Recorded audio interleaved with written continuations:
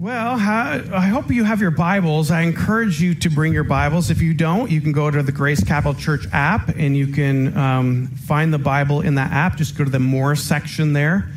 Also, I think all of you guys probably have, not all of you, some of you have extra Bibles at home. Feel free to bring them if you're done with them, and we'll put them in the info hub. And that way, anybody who needs a Bible can snag one on the way out. We don't mind buying Bibles, but I just had somebody this week say, I've got a lot of extra Bibles. What do I do with them?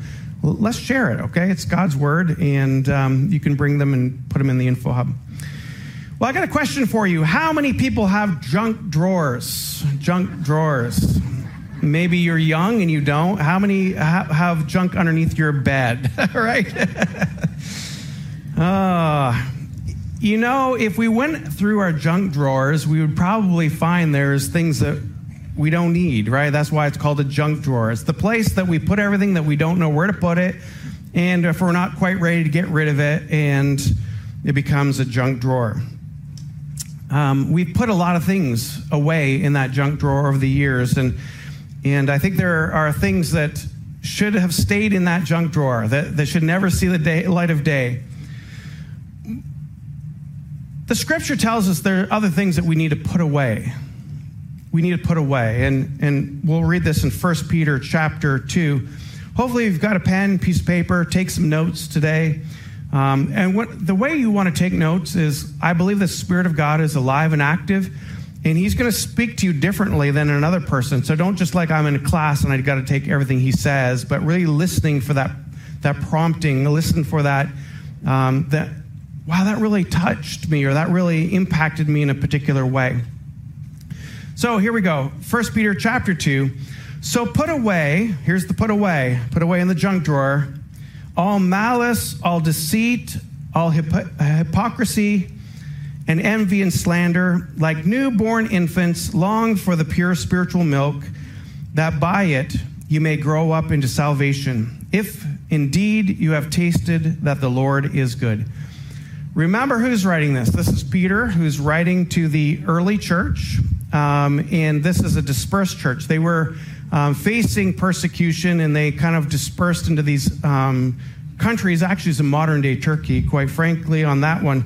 And so here's Peter writing to them a letter to be read to them, and he's saying this. By the way, Peter, the guy who's pretty passionate, had some mistakes in his life, cut off a soldier's ear when Jesus was going to be arrested. He's the one who denied Jesus 3 times.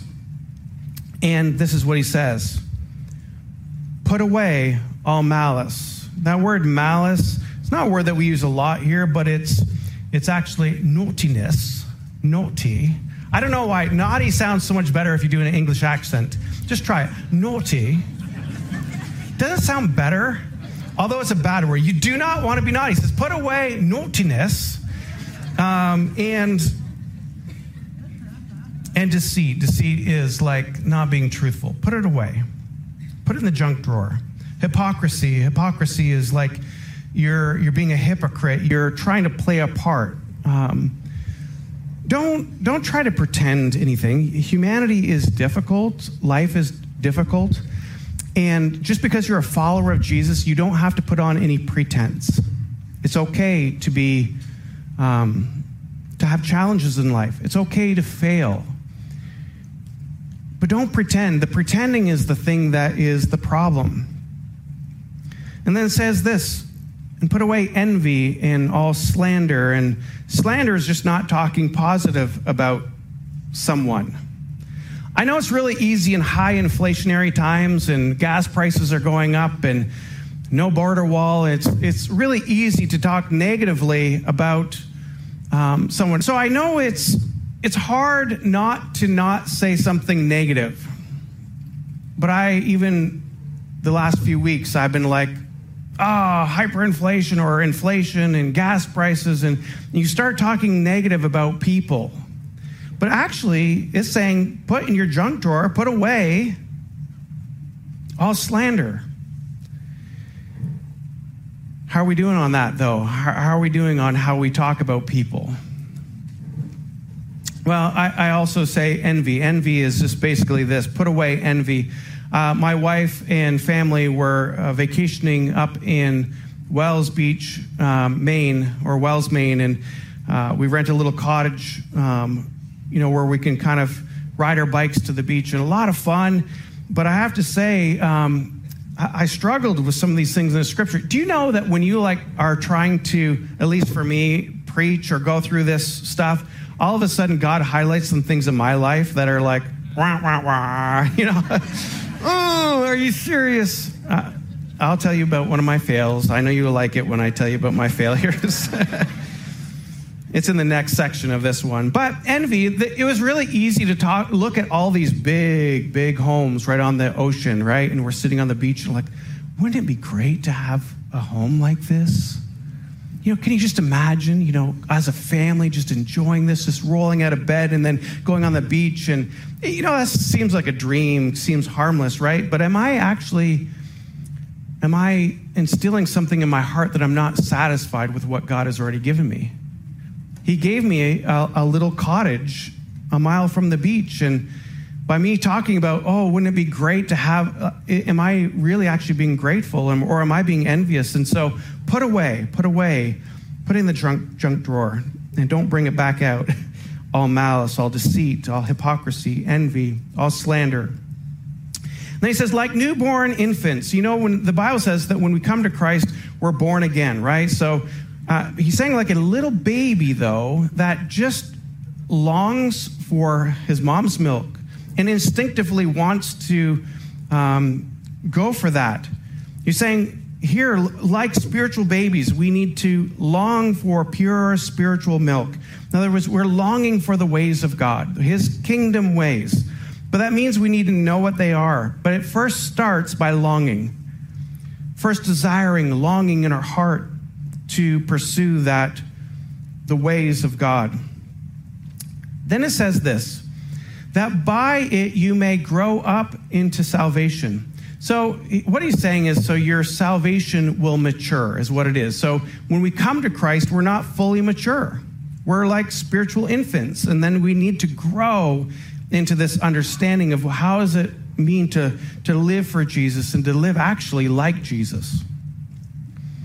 Verse 4, as you come to him, a living stone rejected by men, but in the sight of God, chosen and precious, you yourselves, like living stones, are being built up as a spiritual house to be a holy priesthood, to offer spiritual sacrifices acceptable to God through Jesus Christ. For it stands in Scripture, behold, I lay in Zion a stone, a cornerstone, chosen and precious, and whoever believes in him will not be put to shame. So the honor is for you who believe, but those who do not believe, the stone that the builders rejected has become the cornerstone and the stone of stumbling, the rock of offense. They stumble because they disobey the word as they were destined to do. Here, remember we said there's a couple things when we read the scripture we want to look at, we want to look for. Who is God? What are the scriptures saying to us? How do we respond to those scriptures, or what is he saying about humanity or humans, and what's our heart condition, or what's our condition he finds us in? What should we do with that? And here he's saying, so Jesus, who is our cornerstone, back in the day when you would build a building, you would lay a cornerstone and everything is measured off of that one stone.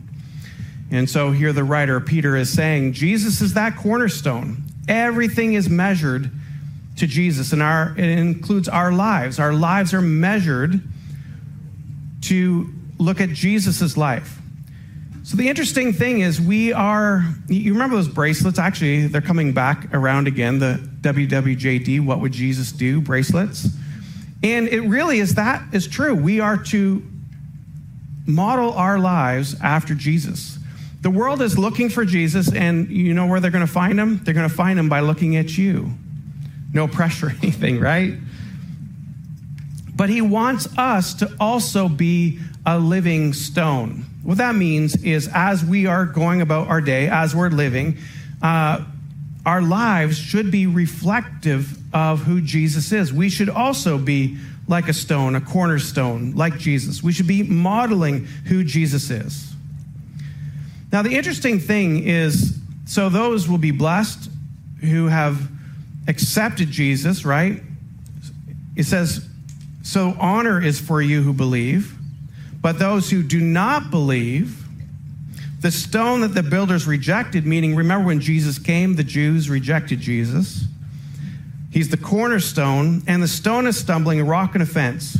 Now, when it says the stumbling because they disobeyed the word as they were destined to do, can I tell you what that is? It's not like God destined some to not accept him, and then they stumble and fall away. Basically, what it's saying is when people disobey the word of God and reject Jesus, their life will be filled with stumbling. It's the reality of when people don't have Christ in their life, life is not filled with the things that they need in their life. They don't have that joy. They don't have that peace. They don't have that love for other people. And so it becomes that stumbling stone, that rock of offense. But then he goes on, verse 9, but you're a chosen race, a royal priesthood, a holy nation, a people for his own possession, that you may proclaim the excellencies of him who have called you out of darkness and into his marvelous light. And into his marvelous light. Once you were not a people, but now you are God's people. Once you were not received, you once did not receive mercy, but now you have received mercy. I think that's why communion is so powerful, because it reminded us what happened. Jesus, when he went to the cross, he took all of humanity's guilt, sin, shame, right? He took the sin upon himself. It says, whoever believes in him, their sins will be wiped clean. They will not be held against them. I mean, that's wow, right? And we deserve that punishment, but he says his mercy is for us, that we will not receive the punishment that's due to us. God's a holy God, right? Pure, spotless. In the sacrifice of Jesus, he becomes the sacrificial lamb, if you will. Right? Old Testament, they had to have a lamb that was spotless, sacrificed to make atonement for people's sins, to be pleasing to God. And now, through Jesus Christ, we can come to him, receive him into our life. And literally, that's all we have to do, is we have to acknowledge him, receive him, and that gives us permission to come close to our Father in heaven who loves us, and that makes us holy. It makes us pure. See, once you were not a people, but now you are God's people. Once you were not received, you did not receive mercy, but now you have received mercy through Jesus Christ. Beloved, I urge you as sojourners and exiles. Remember, these are the Gentiles. He's actually writing to Gentiles, not Jews, the ones that have dispersed throughout the regions in Turkey. He says, even though you're sojourners and exiles, to abstain from passions of the flesh, which wage war against your soul. As human beings, we know that we are body, soul, and spirit, right? So our body, which drives, we have drives in our body, right? And our drive can tend to push us to things that are ungodly. But if we keep going to those things, it will wage war against our soul. But it says this, keep your conduct among the Gentiles honorable. So when they speak against you as evildoers, they may see your good deeds and glorify God on the day of visitation. So when they see your good deeds, so first of all, you should be having good deeds. Second of all, that it points to God, right? Why are you doing all these things? Have you ever had somebody ask you that? Why do you have joy when there's difficult circumstances? Why when you're going through challenges, can you keep your hope and focus in the right direction? Why is it when people are speaking negative against you and persecuting you that it's not affecting you? Or why are you caring for all these people around, these nobodies, quote unquote nobodies, and yet you love them as if they're somebodies? Why? I love it because the scripture talks about that you can be doing the right thing and you will be persecuted, or you'll be spoken down at, you'll be like Jesus, by the way. See, Jesus, he was spotless. He had no sin, and yet he was rejected. He was despised. He was falsely accused. So when people speak badly of you, the important thing is to continue to keep your eyes on Jesus, to keep your heart in the right place. And then this is where it says here, talking about keeping your heart in the right place.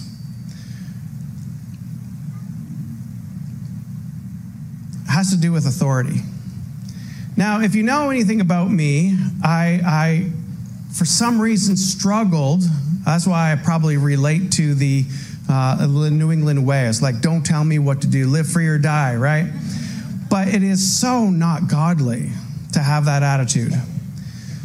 And me in authority struggled to the place where I felt like I finally, you know what, I can submit to authority. I don't have to have that wrestle, like, don't tell me what to do type of thing. But let me read this and then I'll tell you about my fail this week.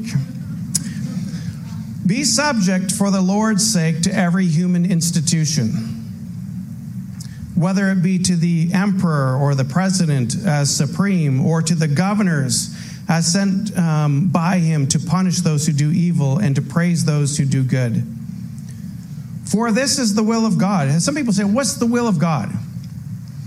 Well, right here, Peter's telling you one of the things that's the will of God. Be subject, in other words, come under submission to every human institution, whether it be the government, and he says Emperor Supreme, but today it would be like our president, or to the governors, it'd be like to Governor Chris Sununu.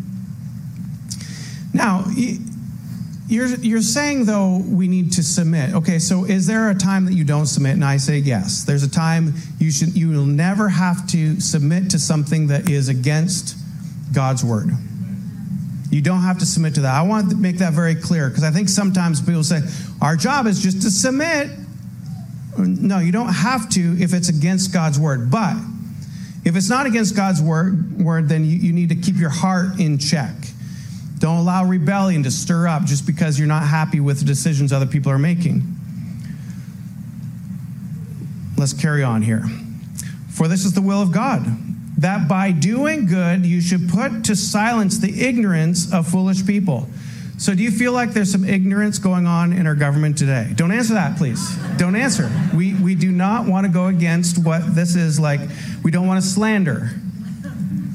But if you feel like in your heart, you're not verbalizing, but in your heart there might be some ignorance going on here today, then you want your good conduct to, in essence, shame their ignorance. Live as free people who are free. This is interesting. He's saying live as free people, but yet he's asking us to submit to authority. Why? Is because he knows what goes on in our heart. It's a heart condition. Live as free people, not using your freedom as a cover-up for evil, but living as servants of God. Honor everyone. Can you say honor everyone?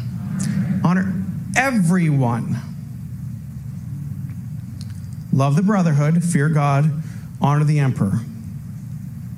Then he goes on to this, servants or employees. Sometimes you feel like you're a servant to your job, right? Employees, be subject to your bosses or your masters. It says servants and masters, but employees, be subject to your bosses with all respect, not only to the good and gentle, but also to the unjust. Oh, come on. What? That's in there? I don't mind submitting to the good boss, but the bad boss, I want to bleepity bleep bleep bleep the bad boss, but then I'd be slandering, right?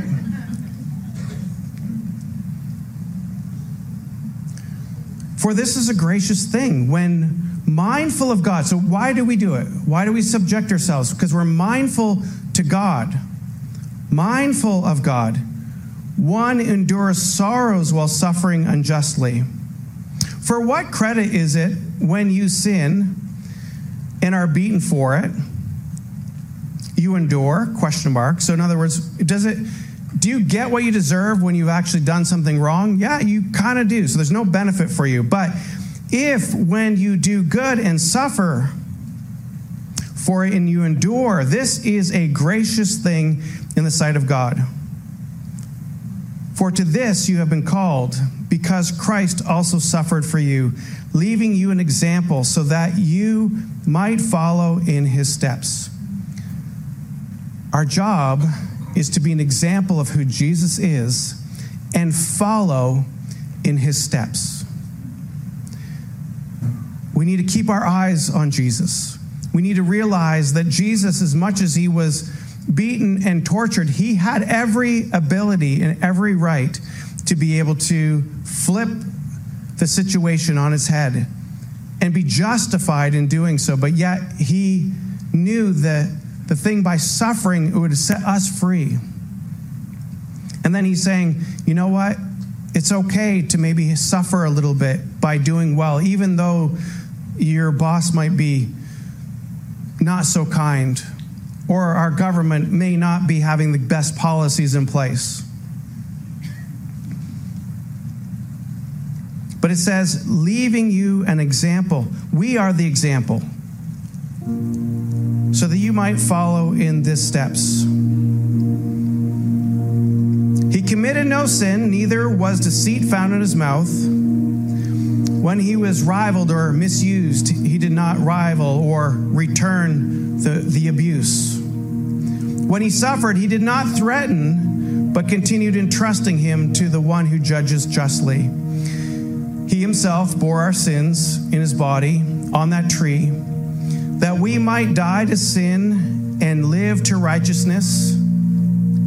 So when we come to Christ, it doesn't keep on sinning. No, we die to our sin. We put those things away. We put them in the junk drawer, and we don't open the junk drawer back up. We put them away.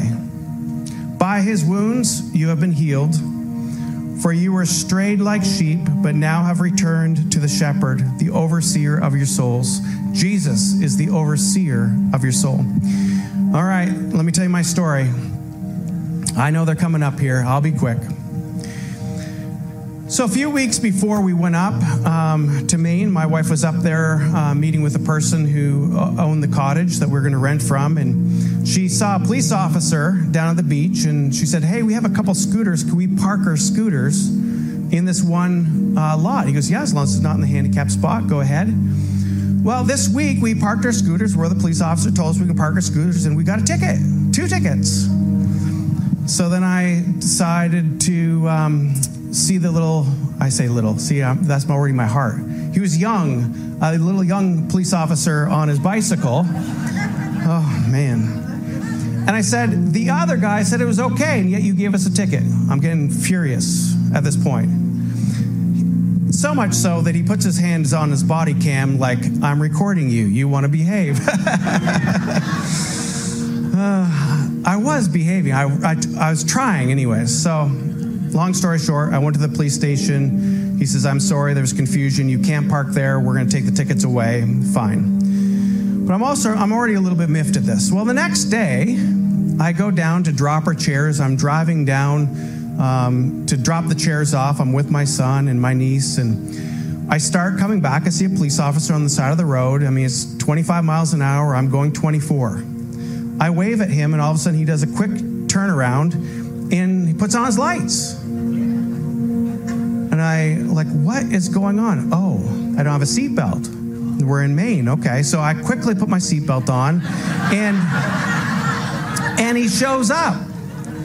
You know how they do it, all like nice and small, and like stick their head around and say, hey, sir, I'm being nice at this time. I said, hello, sir.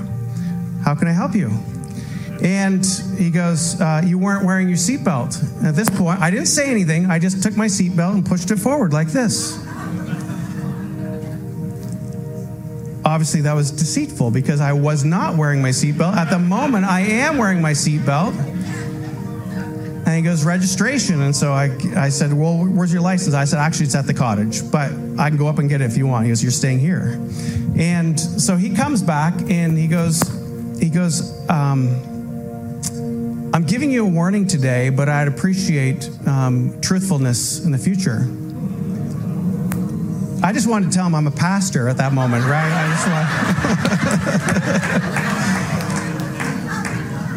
But the rebellion in my heart, I flippantly said back to him, I said, was I not being truthful? I didn't say anything. I just pulled my seatbelt forward. Rebellion in the heart. Well, the story's not done yet.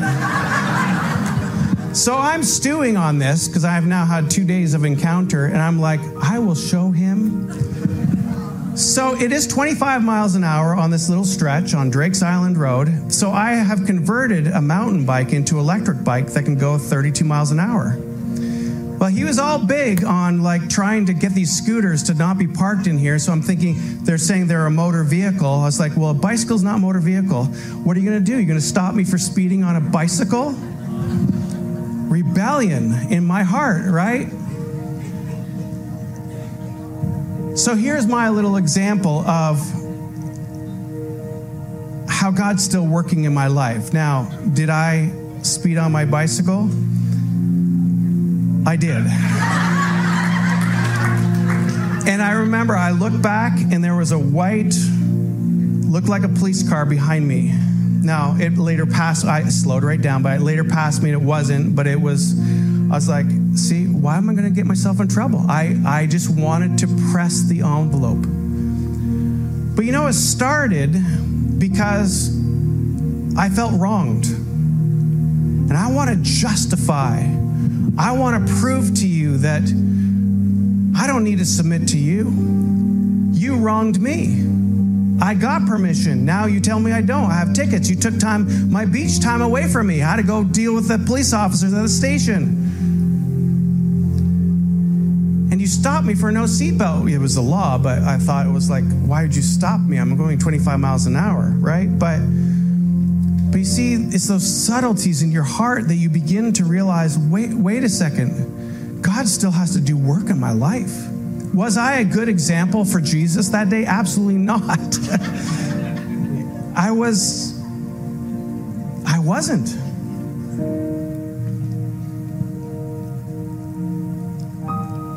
And yet that's not my desire. My desire is to be salt and light to a world that needs to reflect the goodness of who Jesus is.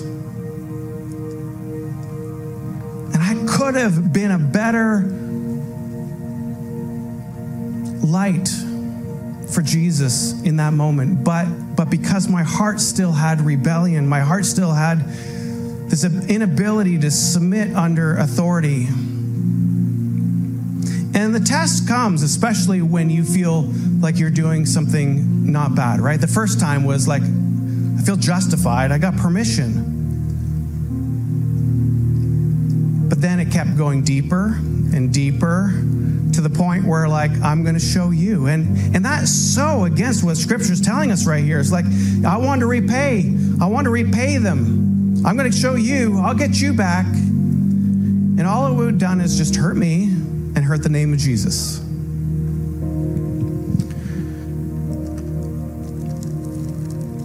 Church, I understand living for Jesus is not always easy, but I feel like we need to continue to be instructed by his word, because I wouldn't have been so convicted if I hadn't spent the week preparing for this message, and then I failed in the middle of it.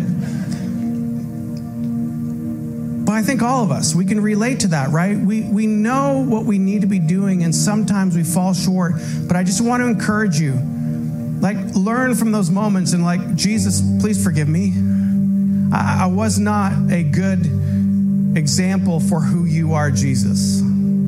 Please forgive me. And the next time I'm going to try. I really am going to try to do better, because I do not like the rebellion in my heart.